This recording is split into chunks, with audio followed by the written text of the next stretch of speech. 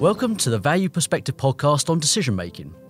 We're a group of value investors working together on the global value team here at Schroders. As investors, we have to tackle decision making in uncertain environments every day.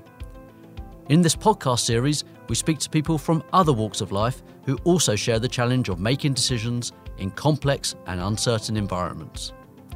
We cover topics such as how to think in probabilities, tools for overcoming psychological biases, and how we can learn and improve decision making in complex environments.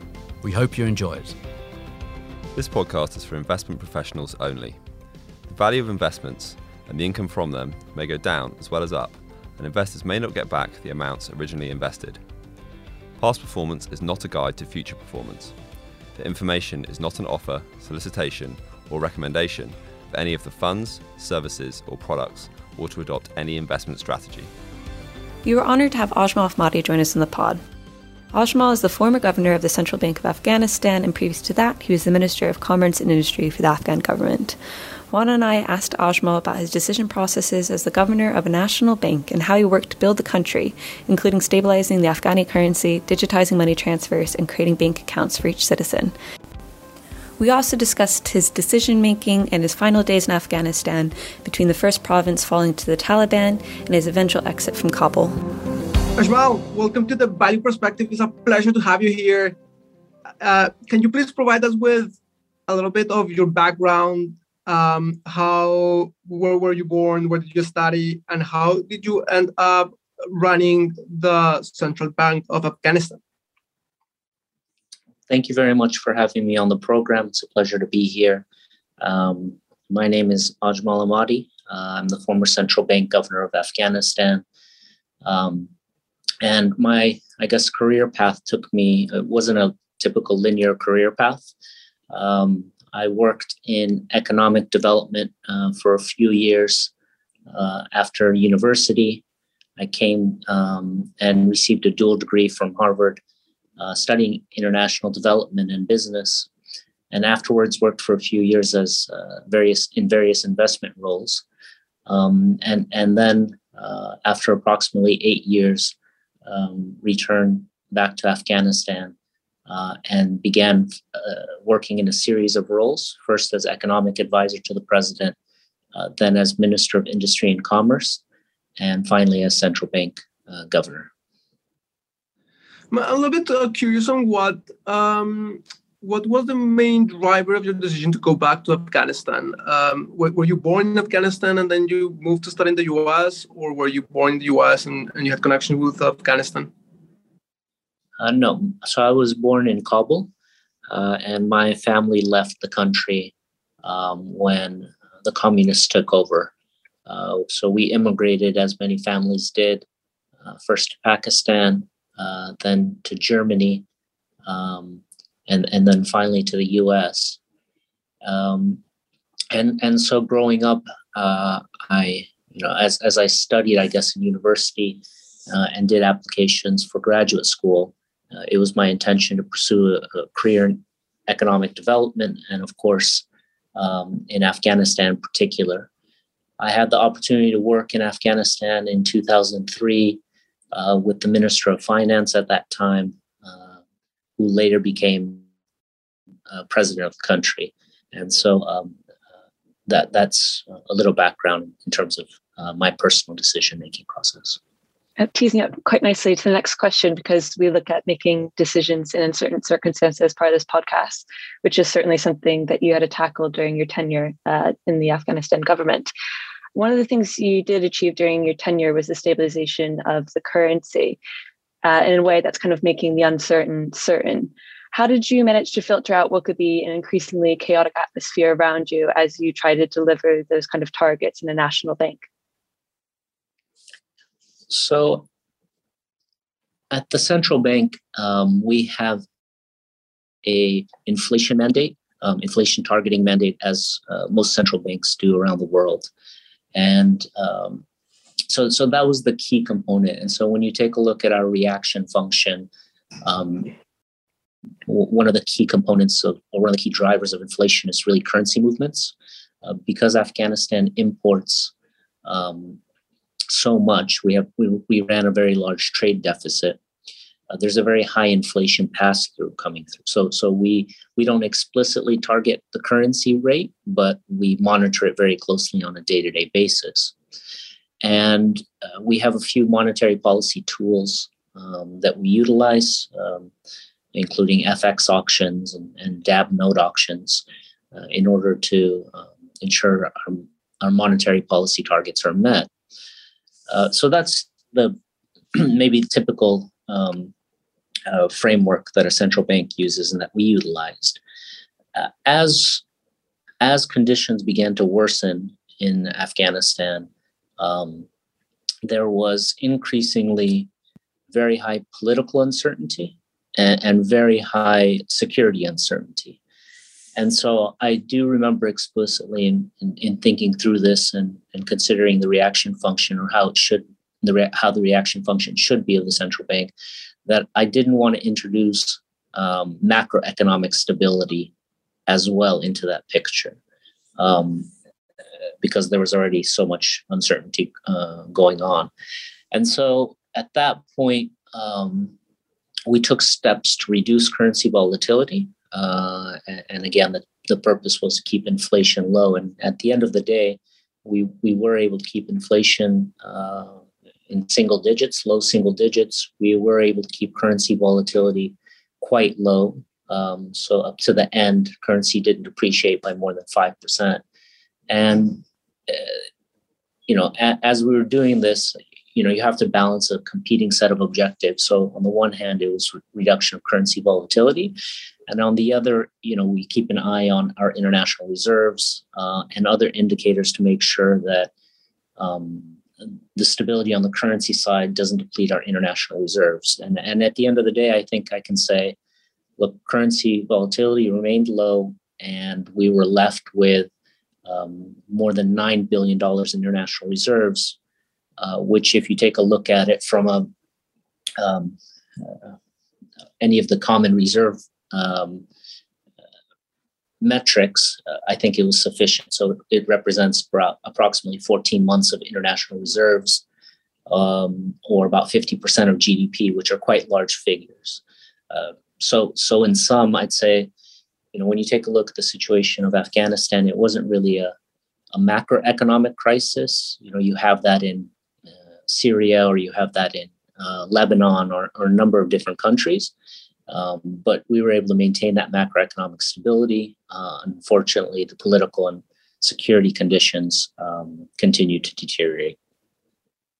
In an environment where you are building a whole institutional system from scratch, and where there is a lot of informality in the economy, and maybe there is too many regions which might be disconnected from the central government, how useful or how powerful were the tools that you had at your disposal in the central bank to take action?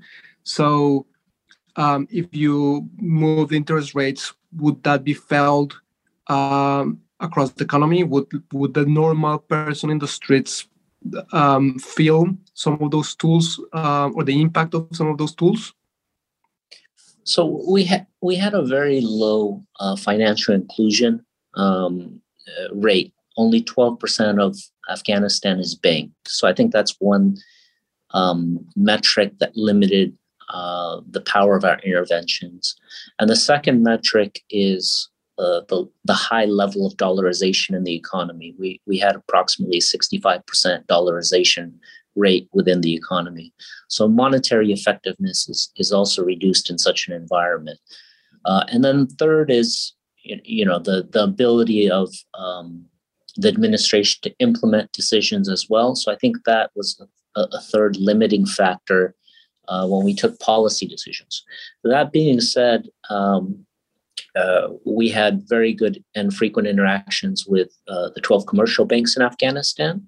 And we had a system which heavily relied on money exchangers, or we call them Sarafa, who participated in these 3 times a week currency auctions where we sold dollars.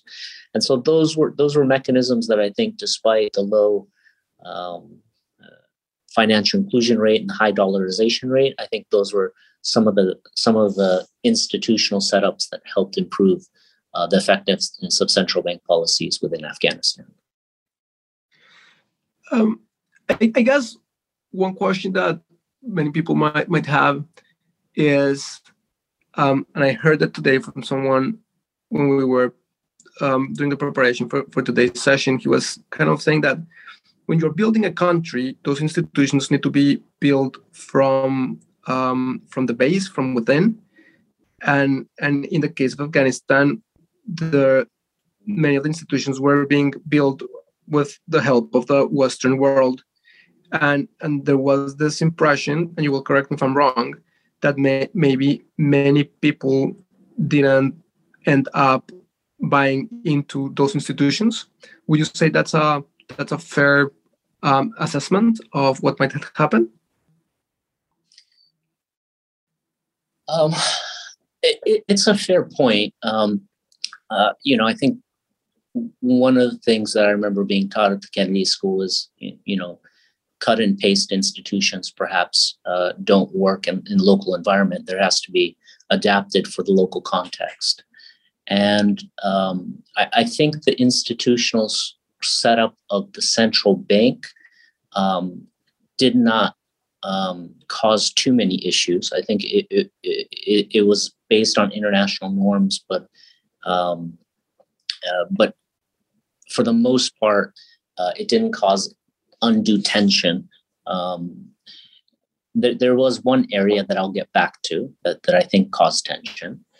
And more broadly speaking, I think there were questions, and some people have raised this, whether the political institutional setup was the appropriate one for Afghanistan, and whether that setup over centralized power or concentrated power too much in the president, or the constitutional makeup was appropriate. So I think those are maybe questions that will take a little bit more time and analysis to figure out. Going back to the central bank, I think one issue that caused tension during my tenure was the fact that the banking sector provided very little loans or financing for the agricultural sector. Mm-hmm. And so given that the agricultural sector is very large, maybe perhaps 60% of Afghans worked in the agricultural sector, I saw it as a disconnect that the banking sector provided essentially no loans to the sector. And one of the reasons was that back in 2003, the international institutions promoted the closing of a legacy agricultural bank that existed in Afghanistan. And when I brought up the question of whether we should open a new agricultural bank or support agricultural lending at higher levels, there tended to be a lot of pushback from international stakeholders. And I think that's one thing that always comes to mind when I think of the institutional setup and whether it was appropriate, at least for the banking sector of Afghanistan. So in this podcast, we are always interested in understanding the process built behind the decision-making framework. In your role, what does prioritization look like when there is an ever-present risk of war approaching your work? And how do you approach provinces or regions that are in different stages of the conflict? So I think that's an important question. So on certain times, you definitely have to take decisions more quickly. And what I always think about in that type of environment is in terms of content and in terms of process. So I'll give you a specific example.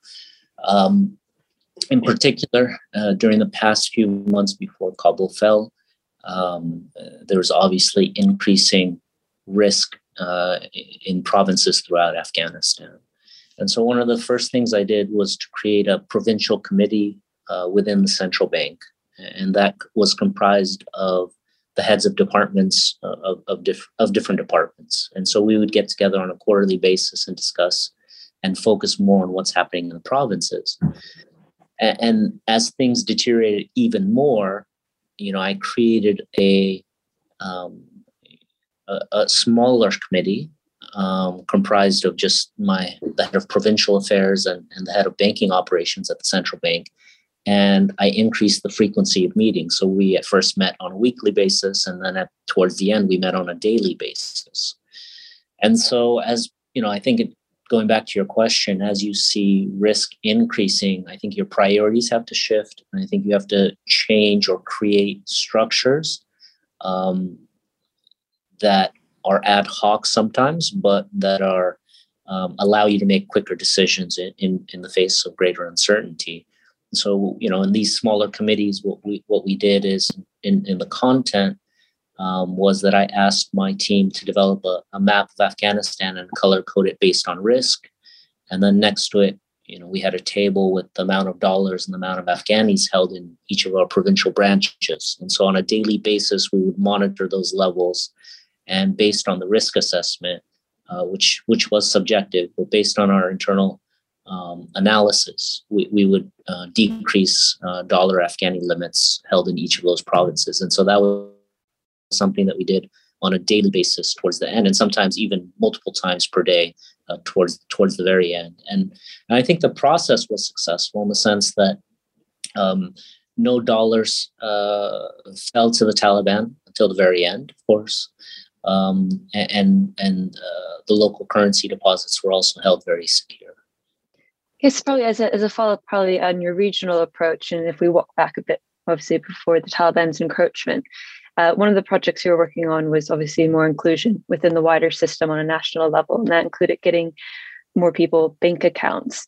Obviously, there's probably different levels of infrastructures throughout the country. Did you take different regional approaches in trying to include more people within the central bank and its activities? Yeah, one of the main longer term or medium term projects that I tried to put forward at the central bank was to increase financial inclusion. As I mentioned earlier, financial inclusion is very low in Afghanistan, only about 12%. And typical methods to increase financial inclusions, I think, wouldn't have worked. So typically you would want to see more banks, open more bank branches in more provinces or more rural areas, or find other ways to provide banking services in such areas. But given the security framework and risks in Afghanistan and the higher costs associated with those risks, I think it would have been difficult to expand the branch network for banks. And that's what we saw. Most of the banks tend to operate only within the major cities. So, thinking creatively about this, we prioritized technological innovations. And so here, what's commonly called mobile money initiatives is something that we took a look at. And we actually created a very strong, robust framework that made significant progress during my tenure. So on the one hand, we were able to connect the central bank, and what we had was a central bank switch here. We were able to connect the central bank through the switch with all 12 commercial banks electronically, as well as the major telecom companies, 4 or 5 telecom companies. And what that allowed us to do was, for the first time, was to do interbank wholesale payments. So, for example, a person previously, if they were banking at one bank, would have to cash out of that account. And to pay another person at another bank, they would have to physically take that cash and deposit at that other bank. And so with this new system, they were able to say, I'm a customer at AIB. I'd like to send my customer or this amount of money to a customer at Bank B, and they were able to do that electronically. So that's something that you have very common in other countries, but it wasn't established till the last few months. Till December of 2020, we established that. And so we saw volumes and transaction volumes increase significantly once that system was established. We then connected with all the telecom companies, and the goal there was to allow for mobile money payments. This has been popularized in East Africa and been quite successful. And we were able to do that as well. And approximately 1 to 2 months before Kabul fell, we created the payment system by which a user could use a USSD code, so star 246, for example, and send any amount of money from their own bank account to another bank account or to a mobile wallet. And so, I think I'd say even globally, that was one of the most advanced systems that was implemented by a central bank. So we were quite proud of that. And the following step then was using the system to create a mobile wallet for everyone in Afghanistan. And so we were in the process of doing all this when of course, things fell apart. I would like to go back to one of the topics you mentioned before when you made a reference to a lack of agricultural financial products being developed in the country and the impact that might have had over time. The question that I want to ask is the role that opium plays within the Afghan economy, given how profitable it is for rural farmers and its use as a safety net. Was there any incentives to seek new crops, forms of employment? Was there a formalization of the profits from the industry? This is a question that is close to my heart because I am Colombian and my country has been dealing with a similar challenge for many decades now. So opium is a very large crop in Afghanistan. I believe Afghanistan now represents somewhere around 90% of global opium production in the world. And so it's an important crop that has to be acknowledged. And I think the reason is that one, it's profitable, but also it's also sustainable in an area perhaps where water resources are low. It tends to be able to be sustainable even if rainfall, for example, is less than expected. So for a farmer, that tends to be quite important that the crops don't die out during your harvest. So that's an important consideration. In terms of the value as well, some people have estimated that farm gate values is anywhere. I put the figure around 1 billion. Others have put it higher, maybe 1.5 to 2. But the amount has been growing. I think there's approximately 250,000 hectares that were grown on average over the past few years. And so when you look at that figure, you have to acknowledge it's an important crop. It's a large crop in Afghanistan. And there were various attempts to try to reduce the volume grown. So the international community was heavily involved, especially in the earlier days. And I think there have been references to their efforts in various books where they discussed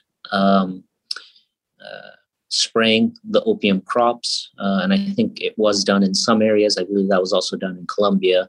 But it wasn't pursued because I think it would have run counter to the counterinsurgency campaign that they were trying to pursue in Afghanistan.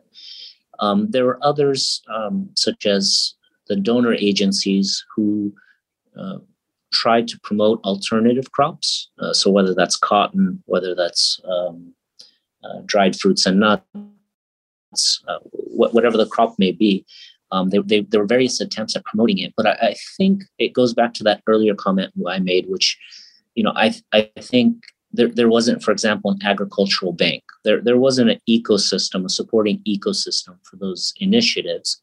And so there was various initiatives to try to grow alternative crops. For the most part, they failed. And so opium production continues to remain quite high. And until there's, a more targeted, institutions geared towards the agricultural sector, I think that we won't see a change. And I think you'll continue to see opium production remain high in Afghanistan. The Taliban have suggested that they would prohibit the growth, but it remains to be seen whether they will be able to implement that. I think that's the case in Colombia, where there have been many attempts through many different decades to try to incentivize people to move away from or to move into different sorts of crops. But the profitability that you find in the kind of stuff that they grow, which is not legal, is just so high that it's just the economics of any other crop compared to what they are doing, it's just very difficult to replace. Yeah, that's right. And, some people have floated the idea of legalization, whether it's Colombia or whether it's in Afghanistan. And,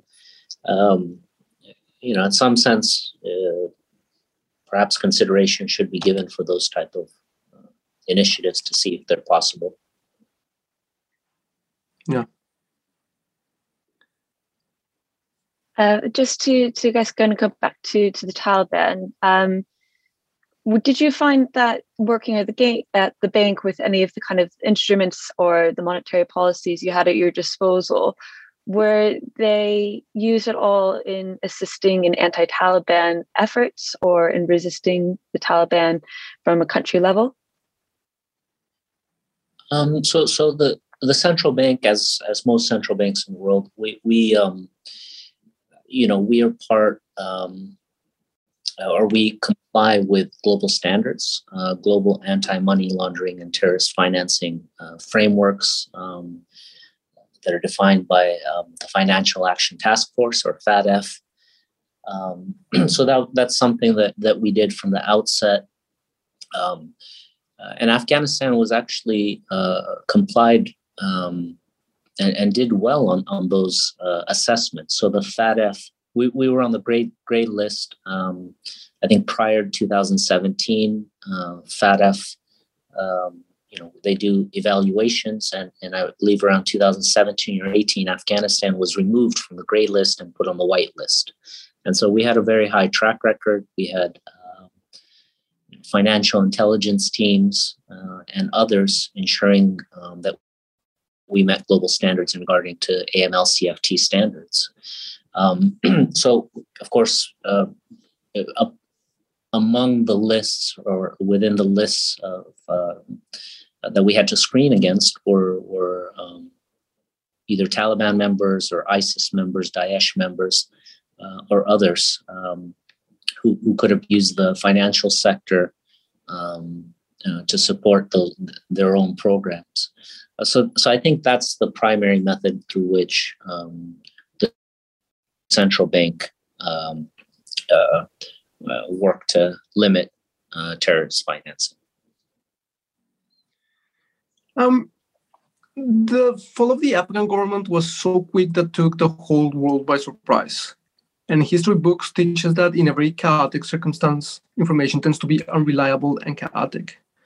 We can think of many situations one can be where the uncertainty is at its highest. What was your decision-making process that led you to decide it was time to leave? Well, I guess in some ways my decision process wasn't very good because I was, still at my desk on the morning that Kabul fell. So I think perhaps I had too much optimism embedded in my decision-making process. But I think the key point is, I did say this to my staff as cities began to fall, is that in such situations you can't project out linearly. You can't say, well, it took 5 days for this to happen, so therefore it'll take 5 days for another city to fall. In these kind of situations, we tend to move from a sort of a linear paradigm to exponential paradigm. So it becomes very nonlinear very quickly, and things, as they did, fell apart very quickly. So I think that's something, as you said, thinking about decision-making processes or understanding the context, that's useful. You have to kind of look at the situation and say, okay, is this becoming a discontinuous or nonlinear process? Are things falling apart very quickly? And so what should I be doing at that time? And the amazing thing is when you're living through it is it happens much more quickly than you even expect, even if you accept that it's nonlinear. It was, again, 10 days or 11 days between the fall of the first provincial capital to the last. And every single day something is changing and you're trying to react, but you sometimes are always one step behind actual events. So I think for that one, I'm not exactly sure if I have the right answer, but the decision-making process that led me leave on the last day, I guess once I once I did decide, or once I did realize where events were going, one of the things I did is I was talking to my security staff, and I think they also felt, or they provided information that indicated they thought it would take longer for the Taliban to come. And so one of the things I did was reach out to more people and essentially broaden my information network. Instead of getting information from one source, I said, look, I think I have to get information from 10 to 20 different people, and try to triangulate myself what the actual situation is. Because at that stage, because things were falling apart, I couldn't even rely on the traditional information networks that I had. So I got more information, eventually decided to go to the airport. And I think that's where the events unfolded that everyone is aware of by now. When you're looking at the events from the outside, from abroad, the story tends to be very different from what it is on the ground. It took about 10 days for the country to fall. You mentioned before that it wasn't clear when the first cities came under Taliban control that the situation was going to end with the fall of Kabul. I'm wondering about the first few last days in terms of the information you had at your disposal to make decisions, and how you were maybe subconsciously forecasting what the next few weeks or months were going to look like. Yeah. So I think it's, I want to clarify one point. So the situation didn't really start until 10 days before. The districts, the rural districts had been slowly being taken over by the Taliban for months prior to this period. And so there was a change. I guess the mistake that I and perhaps others made was to say, well, those are rural areas, and so they're not going to be able to take over major cities. And so that therefore the the ability for them to take over many districts was discounted by myself. We put a lower weight to them and said, okay, well, that's not so important. And the same applied even when they began to take over major cities. So the first city to fall was in Zaranj, which borders Iran. That's a smaller city of perhaps less than 100,000 persons, located on the border with another country. And so the thought process is, well, that's a less important city. Let's not worry about that again. And so we discounted the fall of that city. And even as other cities fell, the government and the security sector indicated that this was part of a strategy to consolidate forces in major metropolitan areas rather than focusing on rural areas or smaller provincial capitals. And so even when those other cities began to fall, the thinking was, well, this is the security sector strategy to consolidate in major cities. And so we discounted those cities falling. And so, we discounted until the very end, until Kabul itself fell. And I think that was the error in thought process during that time. And I remember, so when Zaranj fell, I became worried, but let it go. That was on a Friday, I believe, August 6th. And then a number of provincial capitals in the north fell that week. And then by the following Thursday, so 6 days later, a number of important provincial capitals fell. And that got me very worried. But even so, I thought the other major cities would have been protected. So as it was, everything fell apart from that Thursday to that Sunday. So that's 4 days between one another. I wonder, within those last 4 days where you are assessing the situation and you see a constant deterioration, do you start thinking about different steps that you need to make, as in, if I have to if I have to leave the country, I can't allow the Taliban to get access to X or Y systems, tools, assets. Did you go through a checklist and you started working towards that? How did that unravel? I think it was less thinking through access that they couldn't receive. But I think there's maybe two issues. I was worried about the international reserve position and our liquidity position, and also about staff. So, I said on Thursday that major cities fell. Well, on Friday, we received the call that dollar shipments, which was expected for that Sunday, wouldn't arrive. And so that would have introduced a large liquidity crunch. And so even within, those 3 days that remained, I was focused on resolving that liquidity issue. So still thinking medium term, right? My thought process was,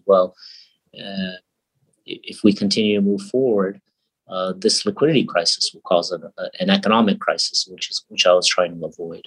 So that was one issue those last 3 days that we worked heavily on, even until the last day.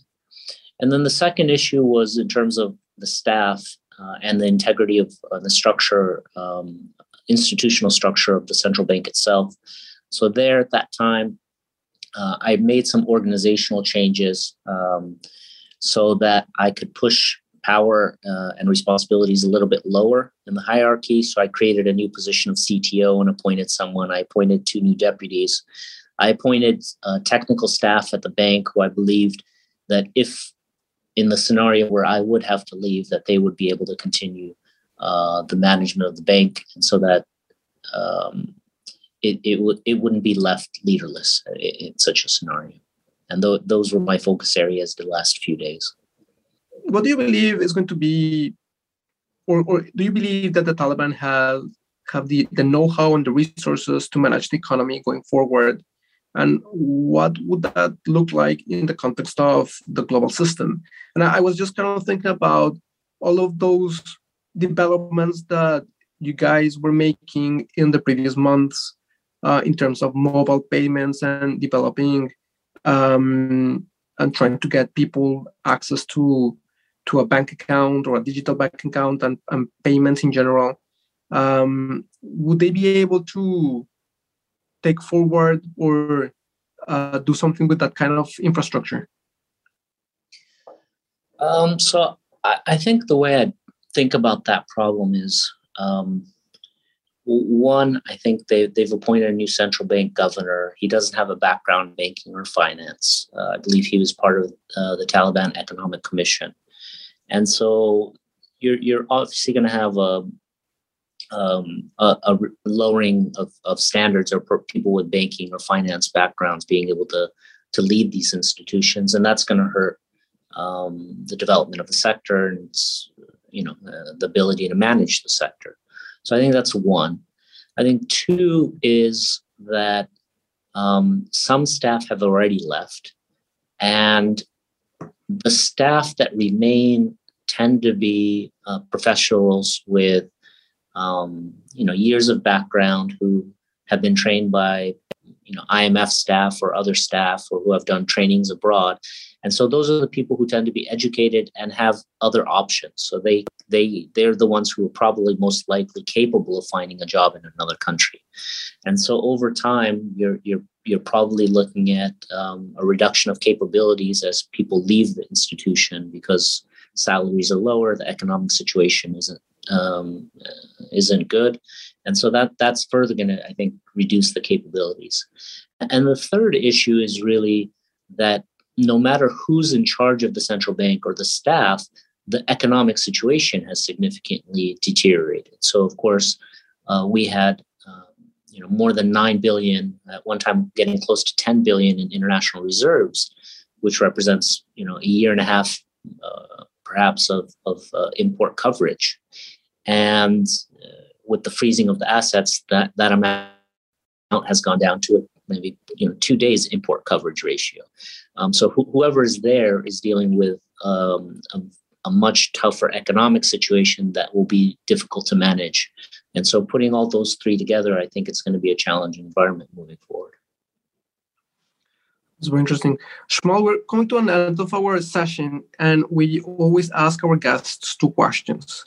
The first one is, can you recommend us a book? We're avid readers in the team, and we're always looking for new material. And the second question is, can you provide us with an example of an outcome that went wrong due to bad process and not bad luck? Yeah.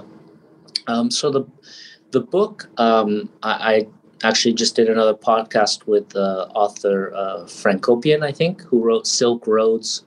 And so for any of your readers who are interested in a long-term view of Central Asia and the dynamics at play over centuries, I think that's a great book that highlights some of those changes and maybe help base some of your readers into long-term dynamics of that area of the world. And in terms of decisions that ended with poor outcomes, that's a tougher one. I guess, I worked for years in Afghanistan trying to support the development of the state. And obviously it's led to the outcome is not a positive one. So I don't know if that's too broad of a process, or if you were looking for more of a specific process that led to a specific poor process that led to a poor outcome. So maybe I'll think about that. I don't have one off the top of my head that I could provide you. That's perfectly fine. Ajmal, thank you very much for your time, and thank you very much for being part of the Better Perspective podcast. Thank you very much for having me. It's been a pleasure.